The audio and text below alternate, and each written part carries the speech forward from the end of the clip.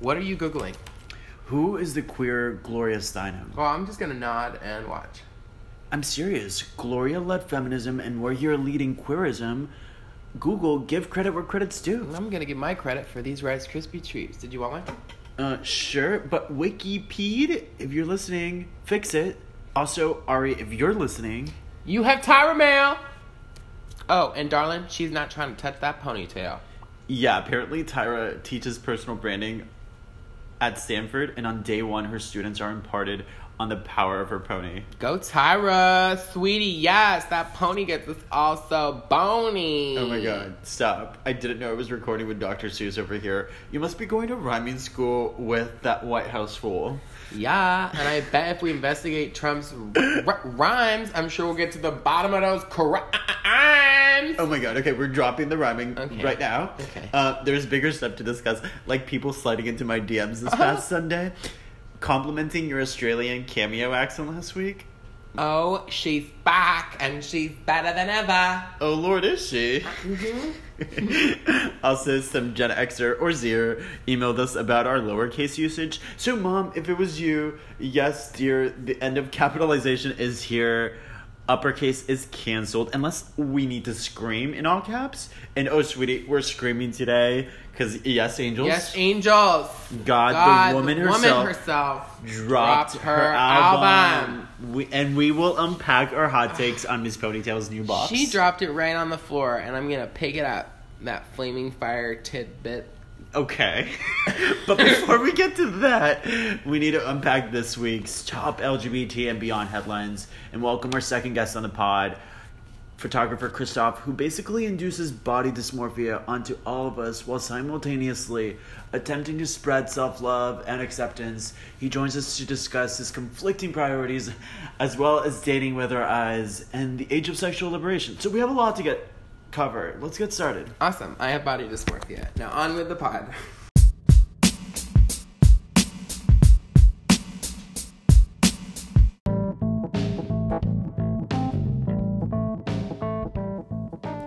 Yeah, so here's your Sunday unpacking with your queerologists, David Toledo and Connor McCullough.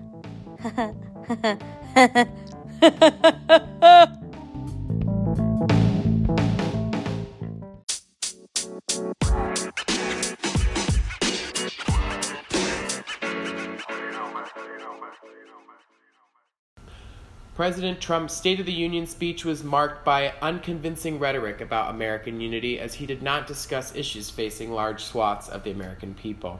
He praised the nation's military and veterans but never raised his plan to kick out thousands of trans service members. He then announced a vague plan to end HIV epidemic by 2030, but left out specifics. It also is worth noting that Trump's administration has previously proposed cutting spending on AIDS. He never mentioned the record number of newly elected LGBTQ politicians, nor did he even utter the phrase LGBTQ. Thankfully, Billy Porter, the Pose star and activist, took matters into his own hands to deliver his own LGBTQ+-oriented State of the Union address. He began by stating, "While our rights are under threat and the sanctity of our identities is in peril, let me be clear, the state of our union is strong." He touched on the significant issues facing the queer community, as well as optimism for our future. He spotlighted challenges like the queer crackdown in Kenya, the anti-LGBT violence in Brazil, and 29 transgender people, mostly trans women of color, that lost their light to violence in 2018. He closed the address with the idealistic confidence, "Make no mistake, our best days are ahead of us. Onward and upward. God bless our LGBT community, and God bless the United States of America." Amen to Billy. Amen. As the trans community struggles worldwide, here at home, Senator Kirsten Gillibrand and Representative Jackie Speier introduced legislation to allow transgender people to once again openly serve in the military. The policy clashes with both Trump's policy banning transgender troops as well as a recent Supreme Court decision upholding Trump's policy. The bill would bar the military from firing anyone currently serving based on gender identity. nor turn away potential transgender troops from joining. It is disturbing that Trump targets transgender patriots who put their lives on the line every day despite demented logic from the president. But glad we are resisting this atrocious policy. In case you needed another reminder of our nation driving in the opposite direction of progress, on CNN, Shamus Khan and Joss Green highlighted the several miles other countries are ahead of the US when it comes to LGBT rights. Take Pakistan, a country deeply influenced by the Islamic religion. Last spring passed the Transgender Persons Act. In doing so, Pakistan affirmed that it must respect a person's innermost and individual sense of self as a male, female, or blend of both or neither that corresponds or not to the sex assigned at birth. European and Latin American countries are also extending legal rights to transgender individuals. Take England, who passed the Gender Recognition Act to allow transgender people to change their legal gender. England was followed by Spain in 2007 and Uruguay in 2009. In 2012, Argentina passed what became known as the most progressive gender identity law in the world, allowing individuals to change their name or gender in public registries without a doctor or judge's approval, and guaranteeing free access to hormones and gender reassignment surgery. In 2015, Colombia passed a similar law that allowed citizens to change their legal name and gender marker by simply appearing before a notary public. Wow. Maybe you should move back to Colombia. Maybe I will, and I'll become the queer Pablo Escobar. I'll make sure that we create an inclusive and healthy work environment for the drug dealing operation. Yeah, you give them all dildos to put up there, beep, and whoops. But you won't end up moving. I know we're not making tons of headways on the policy front, but hey, at least we get gender-neutral couple emojis. And period emojis and oyster emojis. I'm sure the gays will need a little imagination to identify that one. It should be a clam, but, don't sing victory quite yet. We have miles of progress to make on the emoji front, because we still need the transgender, bisexual, asexual, lesbian flag, the bent eggplant. So, don't get too excited.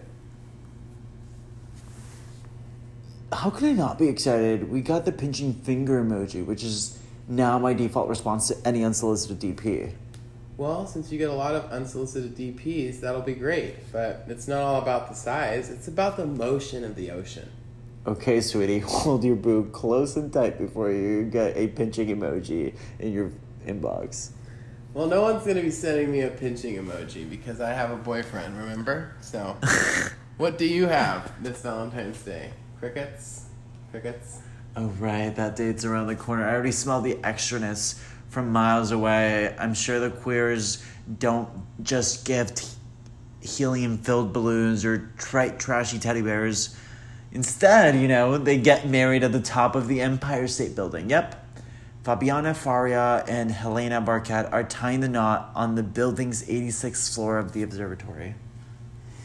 They are not the only ones inducing gay envy. This week, on Monday night, the interwebs was introduced to the next generation of gay reality television royalty. Andy Cohen's baby, Benjamin Allen Cohen, is here.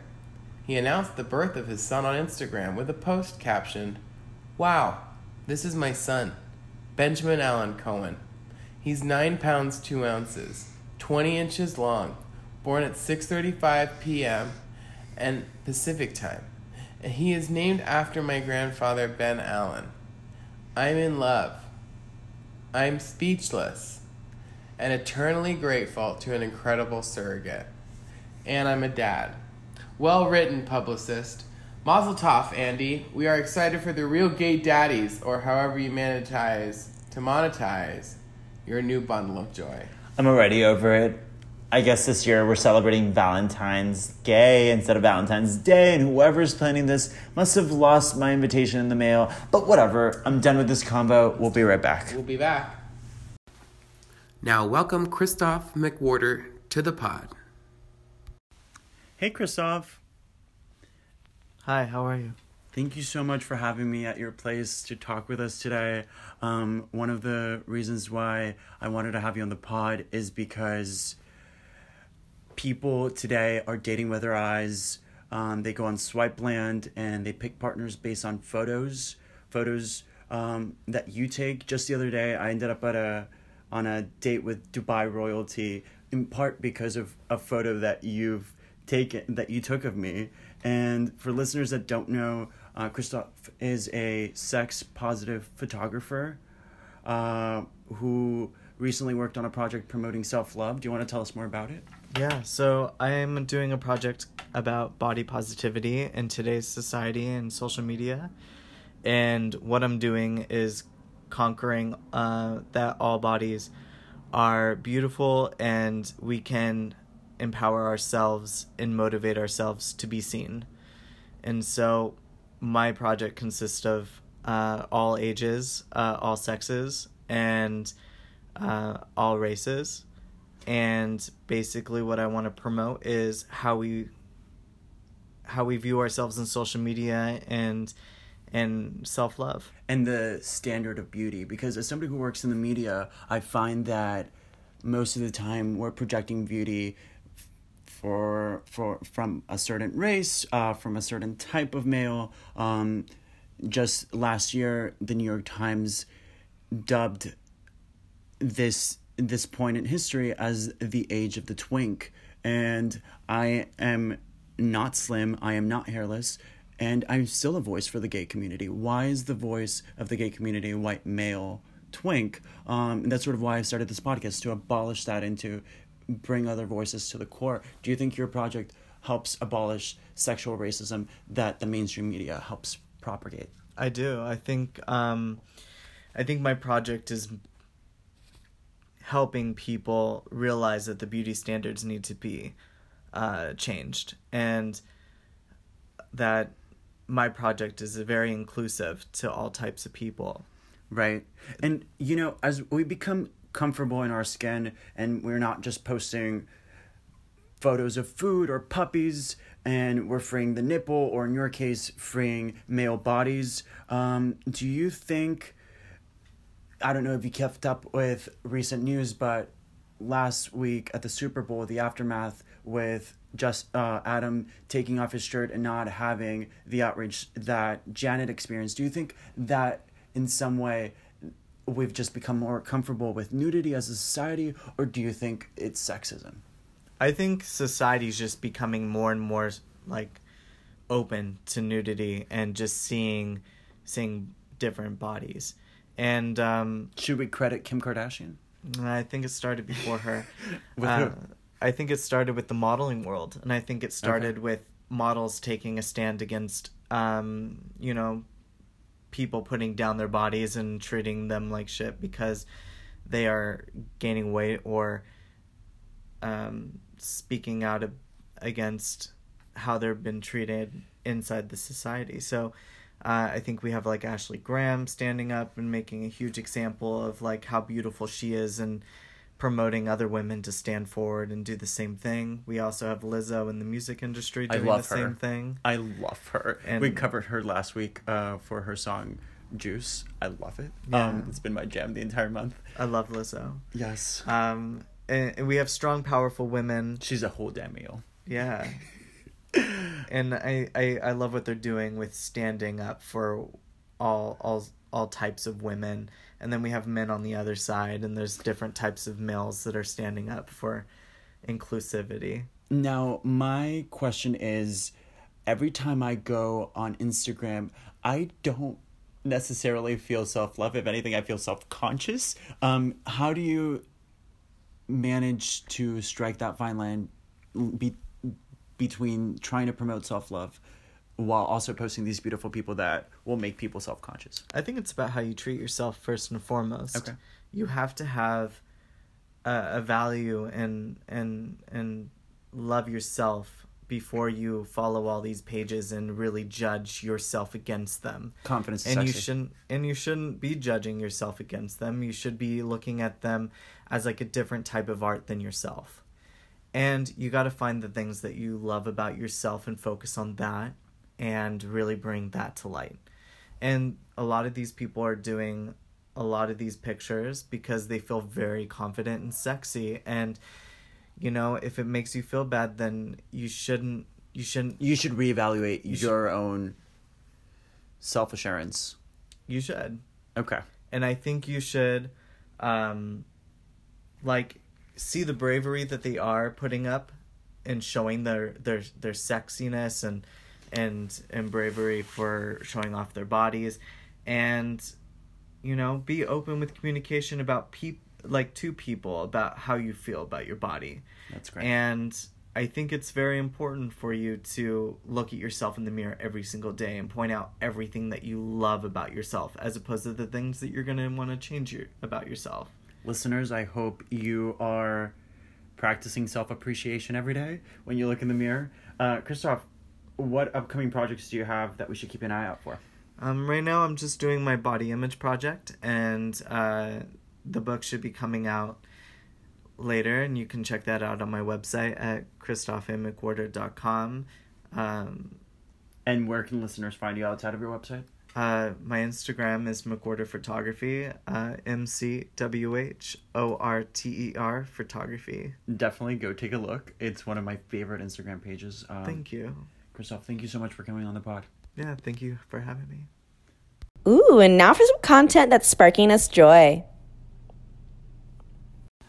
We have thoughts. We have just finished streaming all 41 minutes of Miss Ponytail's new album. Yes, we whipped it back. We whipped it forth. Our hair, I mean. It was flipping. Party, it was flipping. It was bopping. If Will Smith's sister was here, you know, she'd be whipping her hair back. She would have been raging. I don't know. I don't think I should have interrupted my 12,000 consecutive listen of Lizzo's Juice for this. Okay.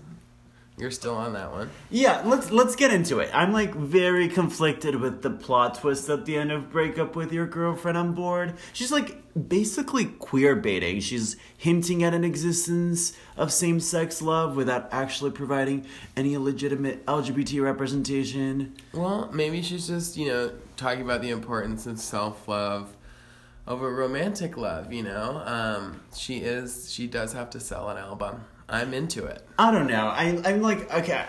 Here's the thing. I like Ariana as a person. I don't necessarily like her music. But now that she's become this gay icon without any past gay relationships, it's just off-putting to me. Yeah, I mean, I wouldn't even call her a gay icon, but I definitely feel like they've glorified her in the gay community. Maybe just her ponytail has been glorified in her. Yeah, that ponytail, even Tyra's into it. Yeah, I mean, I hear more about her ponytail than hers, so maybe that's to say something. But sexuality is fluid. Yeah, but there are ways of depicting self-love without teasing same-sex romance. And if you're not gay, don't claim to be. Yeah, no, I think that's true. I'm sure a couple of her publicists and or her producers probably thought this one out. Yeah, they were calculated. They were let's cash in trendy. the gays. Yeah, it is trendy. We are very trendy. We are trendy, you know, and maybe we did it to ourselves, you know. Maybe we are the this podcast is doing it. The trendiest of isms. We're bringing people like her to light even more than she already needs. She doesn't even need us talking about her, but yeah, here we are. The gays. Anyway, I think all we can do now is really wait and see what Ariana has to say about the whole situation. I guess, yeah. Let's just drop it for now. To be continued. Drop it like it's hot. That's a good song. Yeah. And let's just go get bottomless mimosas. Yeah, bottomless mimosas. Let's just get bottles of champagne. And don't even bother. Yeah, don't bother with the OJ. Yeah, hashtag no OJ. Yeah, hashtag gay brunch. Hashtag just a straw in a bottle, please. Happy Sunday, y'all. Happy Sunday, everyone. May the Lord be with you. Email us with tea at queerismpodcast@gmail.com. Toodle-too. Bye. Bye-bye.